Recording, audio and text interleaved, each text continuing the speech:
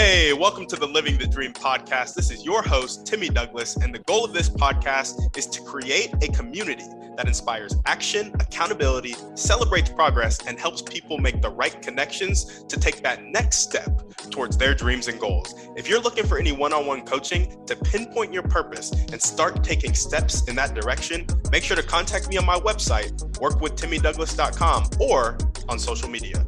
On that note, let's get into the show. All right, what's up, guys? Welcome back to another episode of the Living the Dream podcast. Today on the show, we have Dr. Linda Ulrich, who is the founder of the Goodness Exchange. Dr. Linda, how you doing? I'm doing great. Thanks so much, Timothy. Yeah, of course. Thanks for coming on the show, and we'd like to jump right in. So if you could start with telling us a little bit more about yourself and what you like to do for fun, that'd be great. Okay, so Timothy, what sends me soaring, what I like to do, what I consider fun, is being with what I call a maven. That I was just educated about the actual meaning of a maven the other day, but the way I've used the word maven for 25 years in my professional life, and now with the Goodness Exchange, a maven is somebody who loves to tell other people about good things, like really recommending and elevating others by sharing what they stumble upon that's great. And so that's what I've been doing, both personally and professionally, and in my side life, I can't get away from it. I just love to elevate other people. So I might be a fantastic gardener, but I'm doing it so I can cook fantastic food for all the people I love. Or what I love to do is I make giant metal sculptures out of found objects, like life-size. I have a life-size T-Rex, a life-size Stegosaurus, and a life-size pterodactyl. That's the big dinosaur that flies in my front yard. So for fun, I do welding and metal. Yard?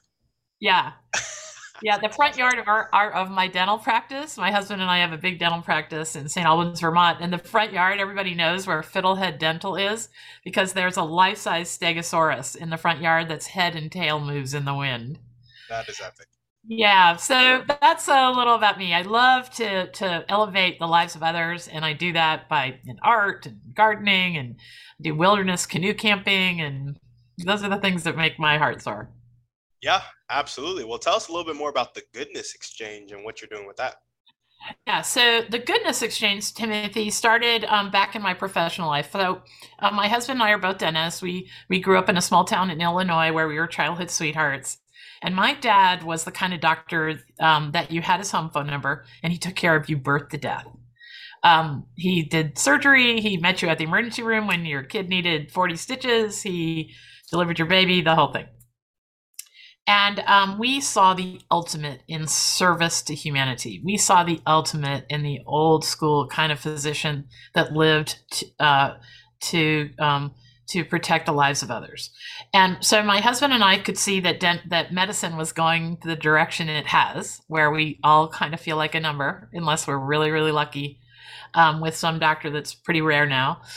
So we became dentists instead because we thought we'd have a better chance at creating a life that was both personally satisfactory and did not go this way that people have become numbers so often in healthcare. And so all through our lives, we built this dental practice that we were fighting to keep the humanity in healthcare by finding something to celebrate with every single person who came in. So I know most people don't think of a celebration as part of their relationship with their dentist, but we took this strange path, and people come to their dental appointment with Chuck and I on the day their spouse dies. They'll keep their dentist appointment because they know that they have this long, loving, deep, trusting relationship with Chuck, and Chuck and I will find something to celebrate on that day. We will say, "Oh, that Rob, I'll never forget him telling us about his barbecue and how much he loved doing that for your whole family," or whatever. My husband and I both have a deep, abiding commitment to make people feel taller when they walk away from us. And I think that's something that's very, very needed in this world. And so what happened was we were very much paying attention to the sentiments of ordinary people all through those years in dentistry, because we had these deep relationships and conversations with everyone. And we started to notice in about 2008 that people started to have a really serious sense that the future was failing them or was going to fail. Now, if you think about what happened in 2008, you were too young probably to even know this, Timothy. Yeah. But in 2008, there was a great crash.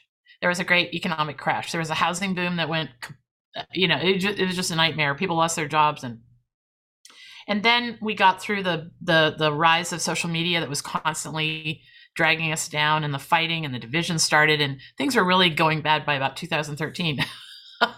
And I started to notice that my patients who I'd otherwise known as super cheerful were just knuckles dragging. It was really profound. We couldn't celebrate. We couldn't seem to get in that rhythm with people as much. So one day I got an email from a young man who I'd known since he was a toddler.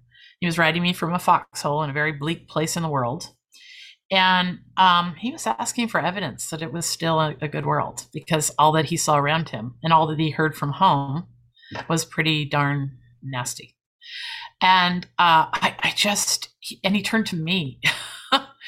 And he turned to me as Dennis. He wrote his Dennis an email. How weird is that? But I think he did that because I'd found something to celebrate every time he was with me. And I guess I was the one he thought of when he needed hope.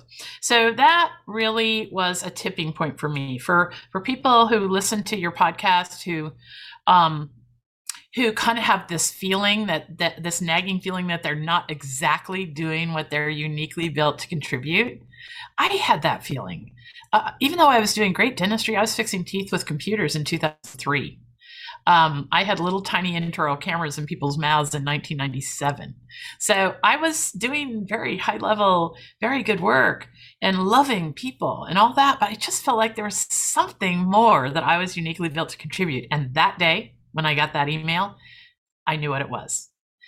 I knew that I've been a writer and a global traveler all my life, and I knew that the world was far better than the world we were seeing on the TV, in the news, and on social media. So that day, I went on a great search of the internet to find some place to send this young boy for signs of hope that there was goodness and progress in the world. And I'm telling you, I went on maybe a 14-hour search. Luckily, sent that email on the last day of the week, because I really pretty much endlessly searched the internet for some place with no politics and no agenda, no commercial agenda, no ads, where this young person could find signs of the amazing world that I'd seen with my own eyes out there. No, nothing. And finally, after about hour 15, I just snapped, and I committed to writing one article every day on anything under the sun to prove it is still an amazing world. And I found a local kid who could build me a passion project kind of website, and I did that. I wrote one article every day on anything under the sun to prove it was still an amazing world, about things I knew about in the news, or I'm a great reader, so I knew where to look. I'm a science buff, so that went on for about 2 years. And that project was called Ever Widening Circles. And fortunately, my daughter, I have an older daughter that graduated from Harvard, and she looked at the whole world of nonprofits. We kind of raised our kids to want to be the kind that give back to the world. And she graduated from Harvard, could have worked for almost any nonprofit in the world. And she sat me down one day on the porch and said, "Mom, if you'll build a real website, I'll come join you." Yeah. So 6 months after that, we built the big website with the big money. And 6 months after that, we went viral. We made it to the front page of Reddit. 1.7 million people jumped on our website on the same hour. And then we knew that we had something that the world wanted. Signs of hope and insight and innovation that was just totally going uncelebrated in the world. So we're back to that sense of celebration. That's what I do. I'm a maven. I celebrate the things that we aren't hearing nearly enough about. And so the Goodness Exchange is the extension of the Ever Widening Circles, because by the time the pandemic arrived, we had 5 platforms, all different kinds of platforms that we created to elevate goodness in the world and progress. And it was just too much to manage. So the Goodness Exchange now is way more than a website. The Goodness Exchange is more like a landscape, and we have more planned. But it's like a landscape where people can find possibility and find their possibilities in the stories of others. I've got a podcast called the Conspiracy of Goodness podcast. And then there's 1,000 articles there on the Goodness Exchange about innovators who we're ordinary people like you and I, who stumbled upon this, that, and the other, and then became these people who are now out there solving some of the world's greatest problems. And most importantly, there's a social media community there called the Conspiracy of Goodness Network. And that is what we need in this world. We need a social network completely devoted to people with good intention and good ideas. And there's a little bump in the road to be a part of the Goodness Exchange network. So we're going to keep the folks who just want to build chaos and drama. We're gonna keep them out. I hate to say it that plainly, but that's what we're going to do. That is amazing. It's a story. I'm sorry it took that long. My answers will be much shorter, but that's a journey. And that's what I understand you're all about, is the journey of following your dreams and hopes and living a life that is well lived. Yeah, absolutely. Tell us, well, I guess the listeners, I bet, are expecting kind of the typical, let's just make sure your motivation's clear. Is that motivation like being that maven, making sure people leave feeling taller when they walk away? Yeah. I love that. Yeah. So, growing up with somebody like my mom was a nurse. She was an incredible person. She was orphaned by age 11 and crossed the United States all by herself, coast to coast, to find a long lost aunt at age 11. And made it and lived to tell that. But with somebody like that and somebody like my dad, as people who taught us to be kinder than we need to be, that's what they did every day.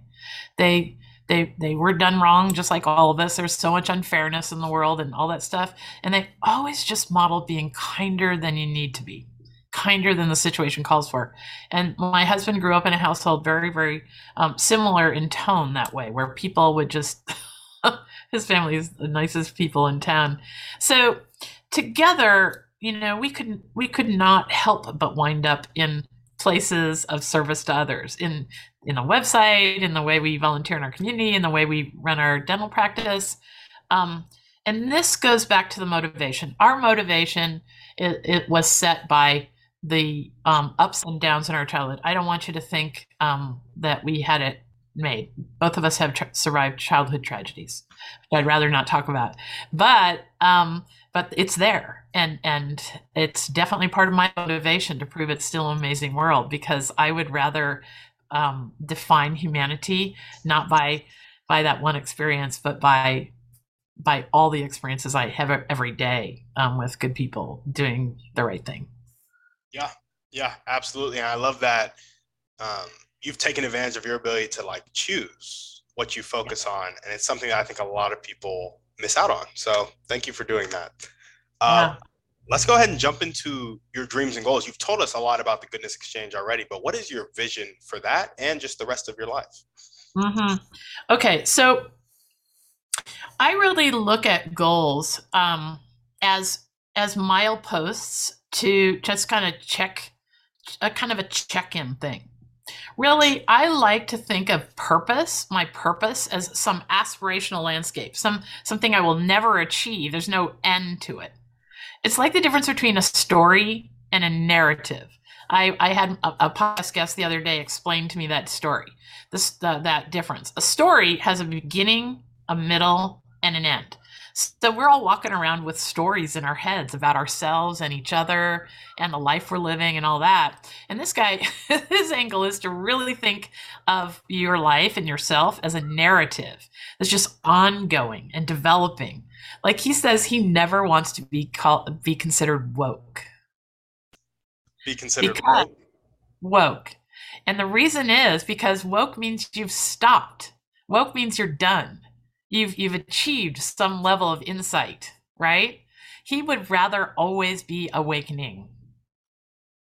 Yeah. And and when I think of my motivation, my purpose, and this whole journey, I learn from all the people that I talk to, as I'm sure you do, and it's made me a lifelong learner.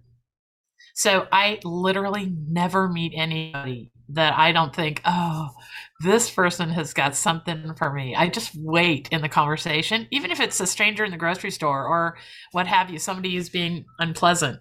I think, oh, there's something here for me to learn, and I look for it. So I think that's part of the landscape that I'm looking at. So to pin me down on certain things is pretty hard because my goals are just mileposts. Okay, so I'll give you some hard goals. We would like to change the negative dialogue about our times. That's what the Goodness Exchange is about. We would like enough people to know that what we see on the news and the social media is only a slice of reality. It's just a small slice, and that there is this enormous wave of goodness and progress happening in the world that almost no one knows about yet. So one of my goals, a milepost, is to get 25% of people to know that this is an amazing world, and to know the kind of insights that we write about and celebrate every day at the Goodness Exchange. 25%. So that's, if you had to pin me down, Dr. Linda, give me a goal. Now, my dream is that we can open a new era, that we can put all this behind us. We can look at it about like we look at the harshness of the 1960s. There were super good things happening, but that was a rough decade, man. Seriously, think of the things that society was going through there.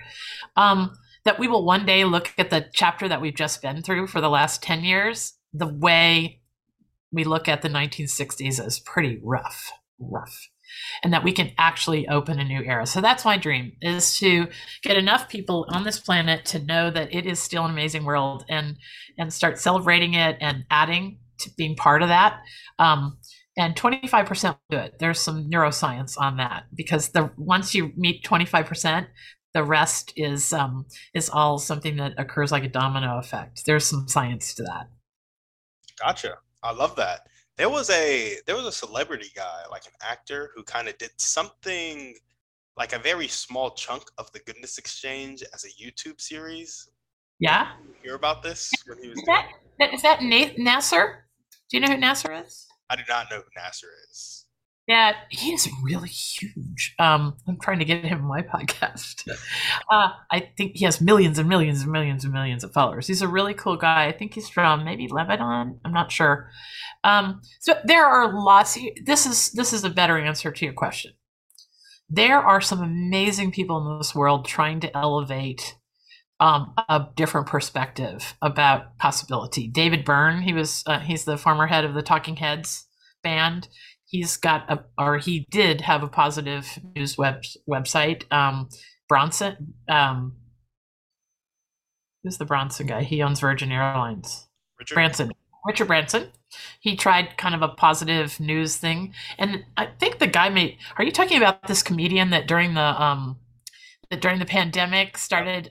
Yeah. And he's from The Office. He's from The Office. Yes, he's from The Office. Yeah, that guy. Yeah. And so I'll tell you what, that kind of came and went, and I'll tell you why I think it came and went. Because to do this properly, to do good news properly, it takes a lot of work. There's a reason why we only publish every other day one polished article. Because in good news, I think trust is the most important factor. How many times have you heard a piece of good news, and like your instinct is to like knock it down, like say, yeah, but that's too good to be true. I don't think that's right. Like this is what people do to good news. We've all been so conditioned that we instantly try and poke holes in where that good news came from. And so to do good news right, you have to do incredible amount of research. You can only cite at least the way we look at it, you can only cite impeccable sources. You can't just pull stuff out of thin air that could be debunked quickly. And I'm assuming that they found just what we have by doing Good News for 9 years, is that it's not that easy. You really, to do it right, you have to do it in the most trustworthy fashion possible. And that's not something you can throw together. So I'm pretty sure that may have disappeared from the same weight that we found is hard to support if you're trying to churn stuff out like that. You just can't churn it out. Yeah, absolutely. And I think you're right. I think it did disappear, and I don't even know what his intentions were. I just know it was wonderful. It was very funny. Yeah, absolutely. Yeah. And Totally. I was just like, I'm a big kind of connector, like very similar to you being a maven. Yeah. I call it like super connector. And so anytime I see people doing similar things, I'm like, y'all should try to clear up. But awesome. Well, I should add too that I think trust is the number one thing missing in our digital lives. Is that trust is just crushed. There's just no more trust left in the system there. It's a big institutional gap of our online lives. So anybody who tries it with the best intentions is going to find to keep up that level of quality is quite something. Yeah, absolutely. And I guess, I mean, straying a little bit from the script here, if you have anything to say on this, how do you go about building trust in the digital age? When it's been broken and torn down so much. Yeah. So on the Goodness Exchange, I'll just give you a bunch of examples. On the Goodness Exchange, when you're reading an article on the internet, you see something with a little line under it, inline citation. Okay, so we don't use inline citations. If you see something we do Harvard citations down at the bottom of it, you'll see the little numbers. So when we write a statistic, when we write anything that's outside sourced, it's numbered. You can find exactly where it came from at the bottom of every article the old-fashioned way. And you can trust every single one of those sources. We're talking Smithsonian, NASA, that level. We only source to institutions that have something really important to lose if they fail. Gotcha.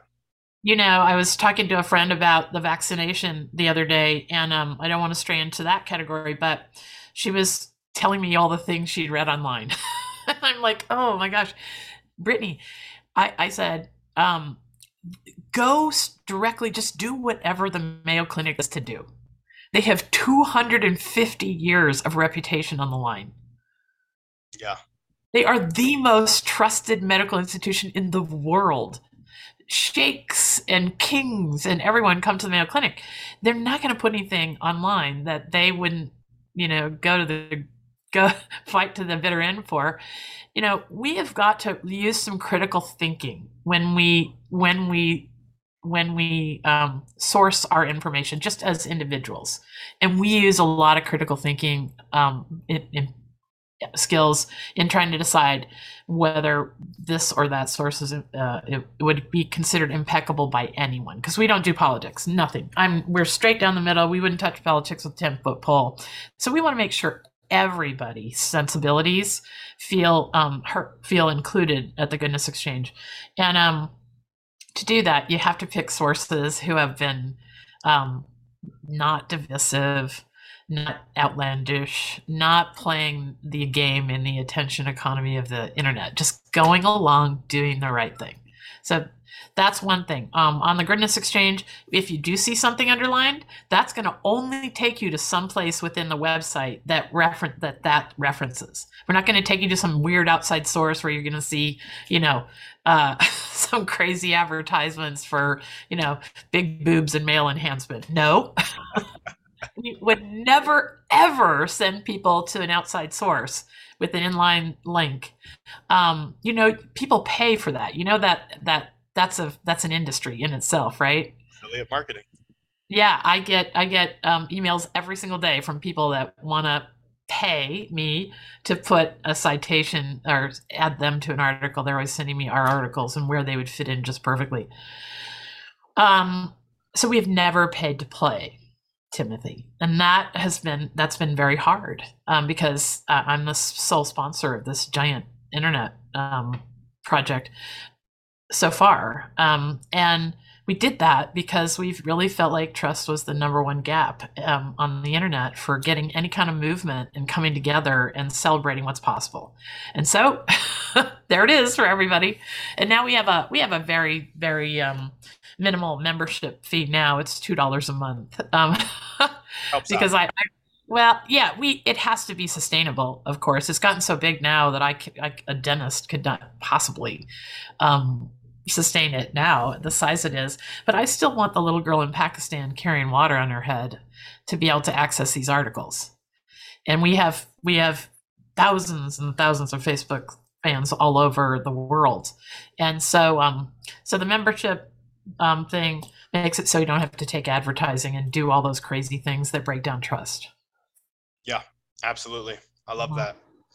Well, awesome. Let's hear a little bit more. You kind of talked about how you took your first step. You had somebody that you knew since they were like then kind of write to you and request it. Do you have any more that you want to share about that story, or maybe some of them? Did you encounter any, I'm curious, limiting beliefs or adversity while growing the Goodness Exchange? Yeah. So, of course, almost everyone thought I was completely crazy. Wait, you're a high-tech dentist. What the heck are you doing starting a good news website? It just doesn't make sense. And so, yes, this is one of the things I tell people. Okay, in finding what you're uniquely built to contribute in this world, because that's where the sweet spot is. I'll just complete before we started recording today. I was asking Timothy what his motivation was, what his story was, and all that, and he said just the right answers. By the way, that he said he was searching and excited. He was searching to create a life that was exciting to him and that fed his soul. He didn't say it just that way. I'm paraphrasing, of course. In middle-aged woman language, he was much more articulate than I just was. But anyway, he indicated to me exactly what I see. The very happiest people are doing right now. They're following something that lights them up, and that they feel. And this is not unimportant. Most people are choosing things that light them up, that light others up too. And you mentioned that you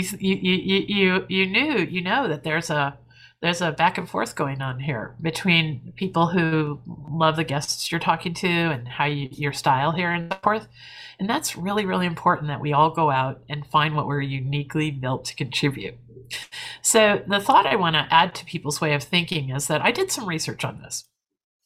I think the word purpose may be overused already. If not, it's going to become. But find your purpose, all that stuff. I wish there were better words. But I haven't found them. Have you found them? I've not. Okay, so let's go with find your purpose. Even though it's cliche, let's talk about that. So when I did some research about how people find their purpose. Now, my story is but one example. It's this. You have this nagging feeling. You have this nagging feeling. You have this nagging feeling, and you just hold on. You just keep putting one foot in front of the other at where you're at, and you keep your eyes open. You contribute where you can. Of course, I was contributing in a great way to people's lives, so it wasn't like I was doing something unfulfilling. I was very fulfilled. And then one day, the event presents itself, where it's almost like you've been walking along in a room that didn't have enough air, and you didn't realize you hadn't been exhaling, and then all of a sudden, it's just there. And that happened to me. This is the way it happens to a lot of people. The second way people tend to find purpose is that it happens to them quite by accident, usually a tragedy. There's some science to this. There's a wonderful guy at Cornell. I can't think of his name right now, but if you look up, he's a psychology professor at Cornell, and you put that in the search box with the word purpose, I'll bet you find this guy. So they did the research. There's people that, like me, who keep putting one foot in front of the other and eventually there's that moment, that aha moment. Then there's the people who have they're drawn unexpectedly into some kind of tragedy, and they're changed forever, and they no longer cannot follow this path. It's the person who has a intensive care baby and goes off to become an intensive care nurse. Or, it's this, lots and lots of people who have some life-changing event. My mom recently passed away, and she was in that whole cycle of being in an assisted living, then a nursing home, then hospice. And I met all these great people that are called CNAs, certified nursing assistants. And I would ask every one of them why they do what they do, because they're taking care of people at the most difficult point in life. Timothy, every single one of them had some amazing story about a grandmother or an older person or what have you that wasn't cared for properly, and they just devoted their lives to taking care of people at the most fragile part of life in really difficult situations. This was something. So this is the second way people find their purpose. Something dreadful happens and they are changed forever, and they were pulled along into this new life that frankly, to mind, those are the happiest people who have found purpose, even though they usually get to it through some tragedy. So the third way that people find their purpose very often is that they find themselves in a situation where they are with a mentor. I don't know how you actually wound up choosing this particular path, podcasting, because we didn't get that far in our conversation. But I suppose you've had good mentors in your life, just from the small conversation that you and I had. I would bet you've had person after person who have kind of helped you along the way. Am I right about that? Oh, yeah. Yeah. So mentoring is such an amazing part of the human experience. If you're doing it or if you're receiving it, it's the sweet spot. I bet you, if you think about mentoring in the scope of human history, it probably existed 40,000 years ago in the caveman days. You had to teach some young person how to take down a mammoth, didn't you? Absolutely. With a stick, right? Or how to stay alive during the times, when human slavery was just the way everything was done. I mean, mentoring can come in so many different ways, and it's good for the giver as it is for the receiver. And so that third way of finding your purpose is to just find your way into some mentoring situation, either being on the receiving end or on the giving end. And the fourth way is something that this Cornell scientist did not write about, but we see it all the time on the Goodness Exchange, is that people are an outsider, and some event drags them to a new place, and they see that their experience as an outsider can influence this thing that's so different from their world in some unique way. I'll give you an example. So there's a guy named Damien Mander. If people see a powerful TED Talk, radically powerful, put the word Damien Mander, Mander, in the search box with the word TED Talk. His TED Talk is one of the most powerful I've ever seen. So Damien Mander has figured out that single mothers make the best game wardens in Africa. Single mothers. Now, what is this? What? Don't you think of game wardens fighting organized crime and saving elephants and cheetahs and rhinos as big men walking around with big guns guarding the rhinoceros? No, it turns out that single mothers make the best game wardens for a whole host of reasons. And Damien is a great example. He was a sniper in the Iraq War. He was a counterinsurgency specialist. And when the Iraq War, an Australian guy, he was paid by one of those companies really good money to kind of like Blackwater to be, like a hired gunman. And so that was his life. He was that typical guy, and he tells a very funny story about who he was before the war ended, and he went on vacation in Africa. And so he was on vacation in Africa on one of those touristy game drives, and all of a sudden they came around the corner, and there was a wildebeest that had gotten caught in a leg hold trap, an illegal leg hold trap, and had torn her own leg off. Dang. And this driver of the vehicle got out and just acted in the most remarkable way to put this animal out of its misery. And even as I tell it, I've got goosebumps head to toe. And so this is how powerful his TED Talk is. And he had this moment where he said, I know how to fix this. This is war. This is not like protecting cheetahs. And this is way more. If this is what's happening with endangered species and wildlife poaching, then it is war, and I know war. And he was right. Turns out all wildlife poaching in the world is based in organized crime and the trade of animal parts. And he has created this system that's now being transported all over the world to protect wildlife. Do you know who a woman named Jane Goodall is? I feel like I've heard the name. She's one of the most famous conservation heroes ever. She was the woman who taught us that animals have emotional lives. She studied chimpanzees. She's very famous for making it so that scientists couldn't keep chimpanzees in 4x4 cages anymore. She's in her 80s, could be 90 now. But anyway, Jane Goodall is on his board. That's how important his idea is. And so he's a good example of somebody that was just on vacation, sniper on vacation, specialist on vacation, and he has this event happen right in front of him, and he has this outsider's view of what's possible, and he has created this enormous system in Botswana.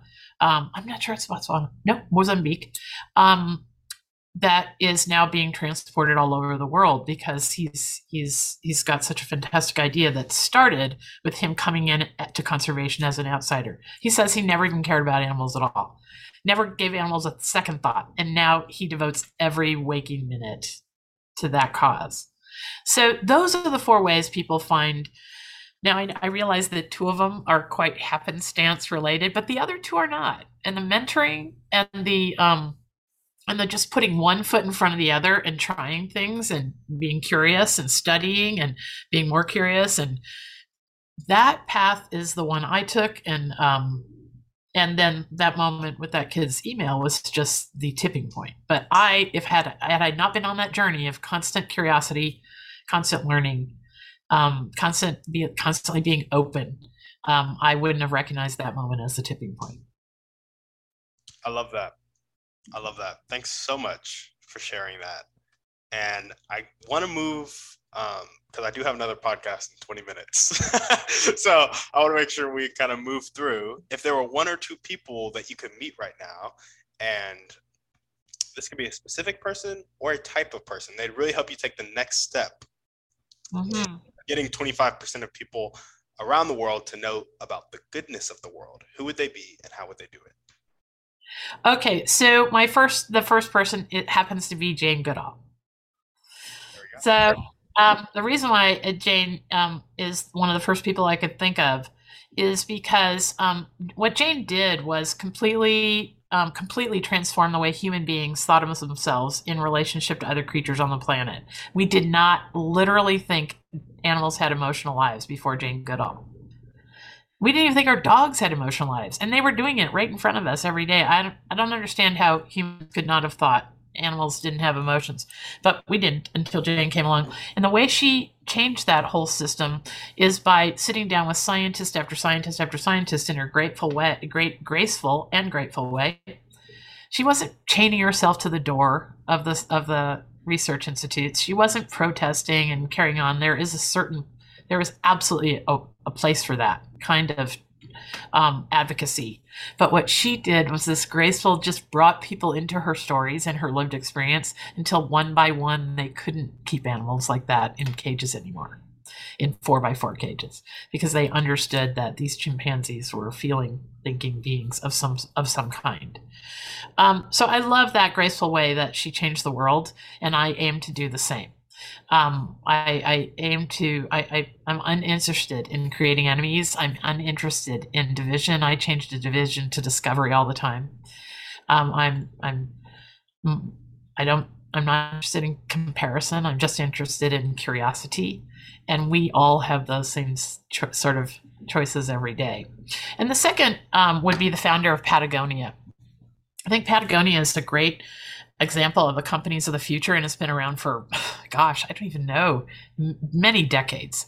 So Patagonia's founder has always been been devoted to the kinds of ethics and the moral compass right now that's happening in the world of business, is that more and more businesses are having to, show us their values, and we're getting to choose whether we want to give our money to companies that value this versus that. And so Patagonia is a very great example of a company that I think is a future of business and bringing us all together around things that are going to give us all a better life and save the planet. And so I'd love to see how his mind works and what he would tell, the advice he would give us as we try and navigate the Goodness Exchange and this attempt to lift the message of goodness and possibility and progress up. Yeah, absolutely. I love that. And what about the most important one or two things that everyday people can do to help you spread the word of the Goodness Exchange? Okay, I can make that a quick and easy thing. There are 4 shifts that people can do after listening to me speak in this podcast. There are 4 shifts you can make to start seeing the same world I do on the screens in your life. 4 simple shifts. You don't have to remember these. You can go to 4shifts.com. That's the number 4. You can write out the word 4shift.com. We've created a really quick 10-minute read so that you don't have to remember these. And of course, it's more expansive than the answer I'm going to give Tim. But the short answer, Timothy, is that there are 4 simple things you can do when you go on the internet, on your phone, anywhere. When you're online, do these 4 things. Before you click on anything, pause, because someone is counting every click you make. And what you click on, you get more of. That's what the algorithms are doing with every single thing we connect with. They are even, the algorithms now are trained to notice how long our eyes lay on a piece of content. So by pause before you click on anything, I mean a click, a swipe, a like, a comment, a share, any of that, anything you engage in, you will get more of. And if you want to see a better world, you're going to have to do the second shift. Ignore more. So we can literally ignore the chaos building into obscurity if just 25% of us start pausing and ignoring about 80% of what we used to click on. And that sounds like a lot, but really the internet now, almost every bit of content on the internet is meant to trigger our amygdala. That's our fight or flight part of our brain.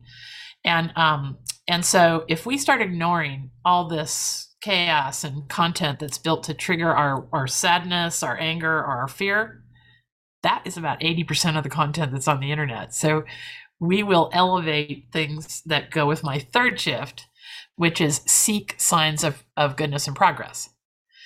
Your algorithms are looking for what you're seeking. You're seeing that, right? You Google some consumer product, and then that's all you see for 2 days. That's the same is true of what you seek for content. So if you seek goodness and progress as content, your algorithms will start feeding you that. And the 4th shift is share.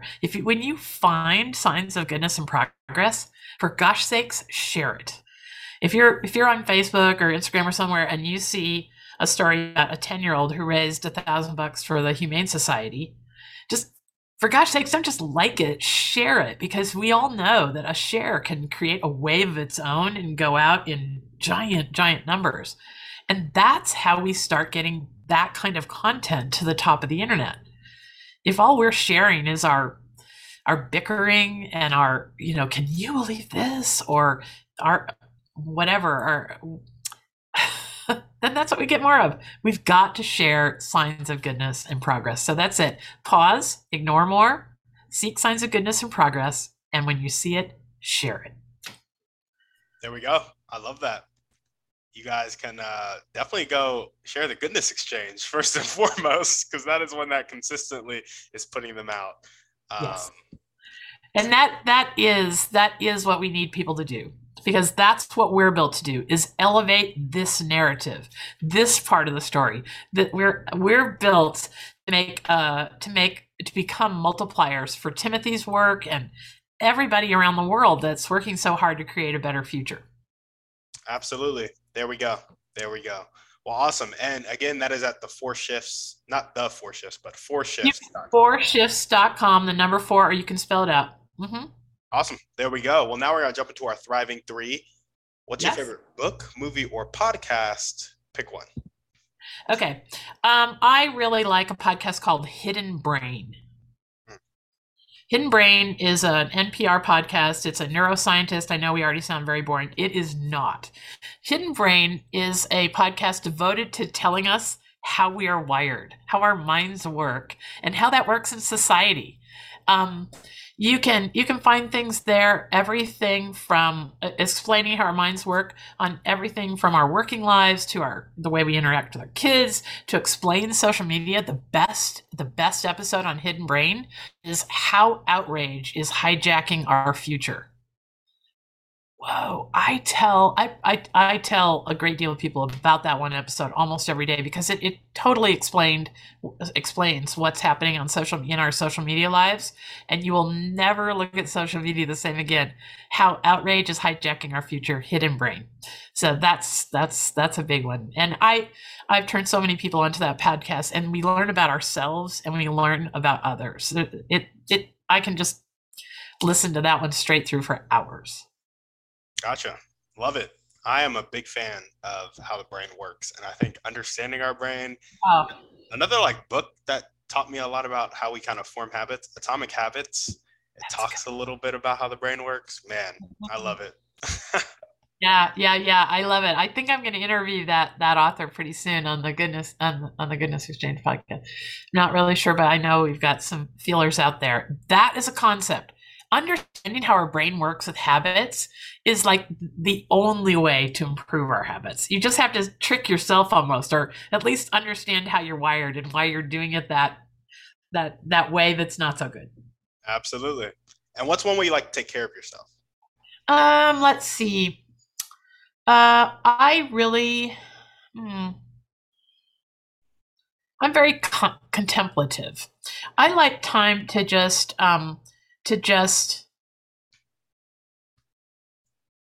be present with myself and with my surroundings. Earlier in the podcast, you could see the body of water outside there. I can sit and watch those waves and just have my mind unoccupied, set free for a good half hour a day. And that's the thing. We have so much head chatter, mental chatter going on in our brains. I guess that's a better way to say it, Timothy.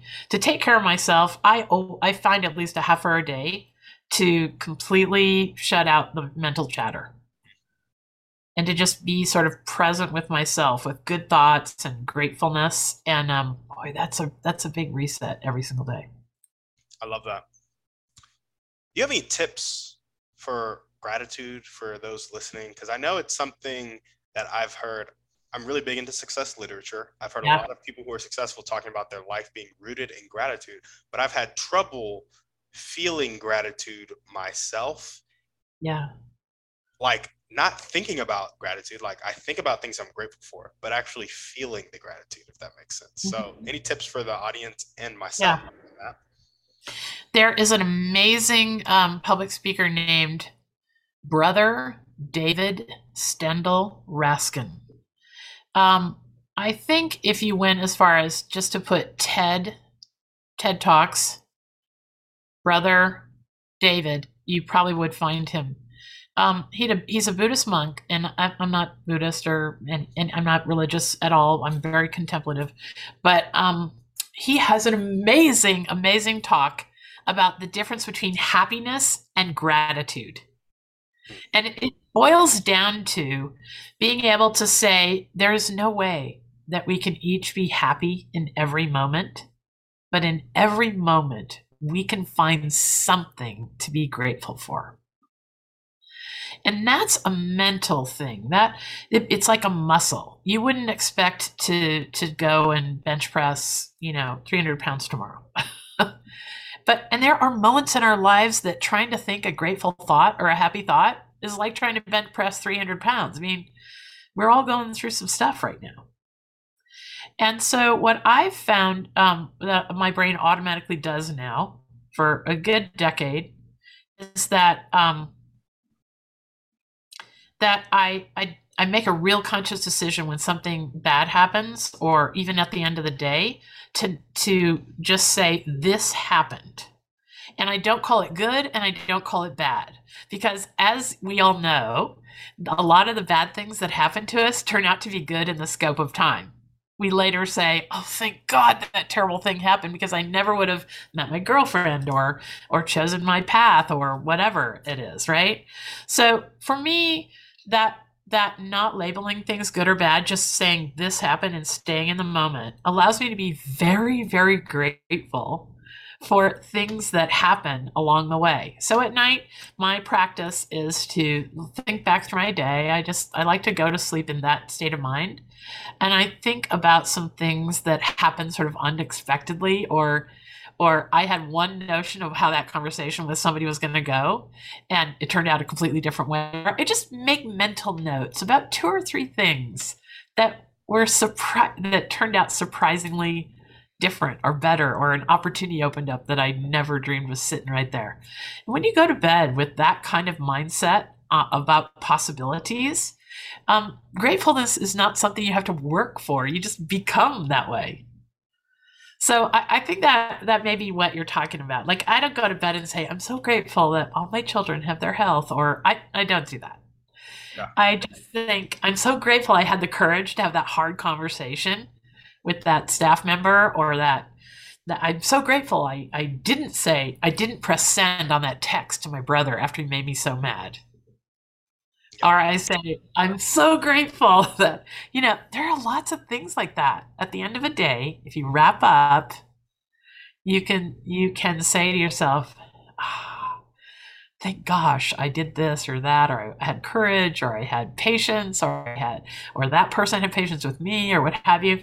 And that is just living gratefully, rather than trying to concoct some like you said, some hard to pin down gratefulness routine. I just like to end the day looking back and saying, hey, gee, that worked out pretty good. There we go. And what's one action step you can take right now to really reach that 25% of people and get them shift their mind? Yeah. Well, right now, just to be totally transparent, we have not worked very hard to get out in front of millions. We wanted to have the Goodness Exchange exactly the way we wanted it before we started putting it out there, because we think so much is on the line in the world, as far as our being trustworthy, our having everything nailed down so that it provides people with the kind of place that they feel darn lucky to have access to every day. So right now we're going out into the world of marketing, and the thing that I need to happen is I need millions of people to know that we exist. Not that everyone is looking for what we're doing, but there are millions of people who would feel taller, who would walk taller after knowing that this slice of reality exists. So that's what I need next. I need millions of people to know we exist so that we can help the world open a new chapter. There we go. And our last question requires a bit of pretext. And I think you've already kind of answered it, but we want to reiterate it real quick.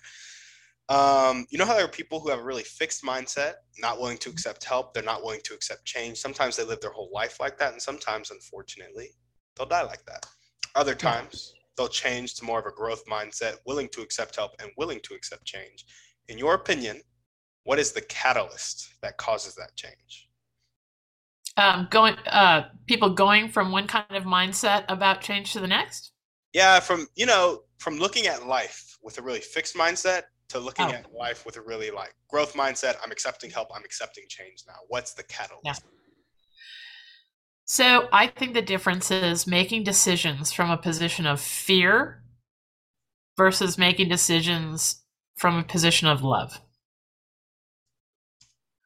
So whenever I'm trying to make a decision, that fear creeps in. Oh no, should I tell my kids to go to school during the pandemic or not? Should I tell them to take a gap year, right? So if I give that recommendation to my kids, and I'm paying $70,000 a year for their college education, so this is not without, real implications, right? Yeah.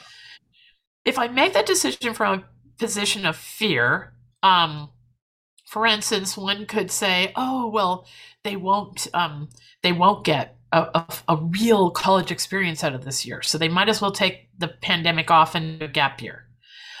That is making a decision from a position of fear. What I think they won't get, what I think won't happen, or so forth. But if I make that same decision or recommendation to them from a position of love, I will say, I know you love life. I know that you love the opportunity. My kids have traveled all over the world with us since they were toddlers.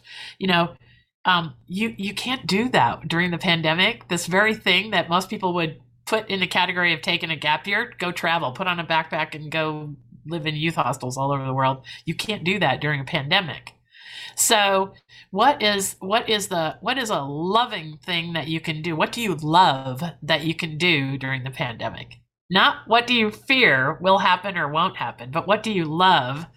And so when I make my recommendations to my kids, I say, "Hey, what do you love?" And then make that decision. And you know what? My kids love that. My son, that's a college senior, he loves people. He loves interaction. He loves the socialness of college. And they went and they went. He actually lived in a dorm and still went to class online. And he got to be around his buds, and he plays basketball for a college, a university, and he got to have all that interaction and so forth. And so he did what he loved. So he made a decision based on love, not fear. And so I really think that's the advice I would give people, is when they're making a big decision, decide which position you're using to make this. And when you make decisions out of love, you can almost always live with the consequences. But when you make decisions based on fear, very often how things turn out, you'll have some regrets. Awesome. I love that. Well, Dr. Linda, thank you so much for coming on the show. Great. I'm glad to be here. I'm delighted that you're doing this. You are part of that wave of goodness and progress that I'm talking about. Awesome. Thank you so much. And if you guys are listening to this and you loved what Dr. Linda had to say, make sure to check her out. Where is the best way to reach you?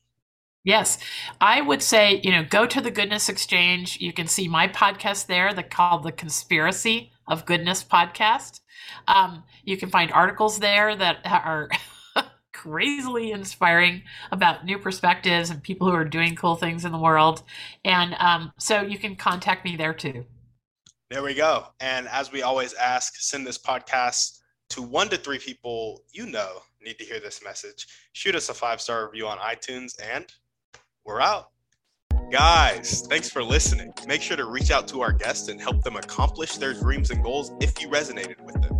If you're looking for any intentional masterminds or one-on-one coaching to accomplish your dreams and goals, make sure to check out the website, workwithtimmydouglas.com, and contact me either there or on social media. That's all I got. Have a blessed day.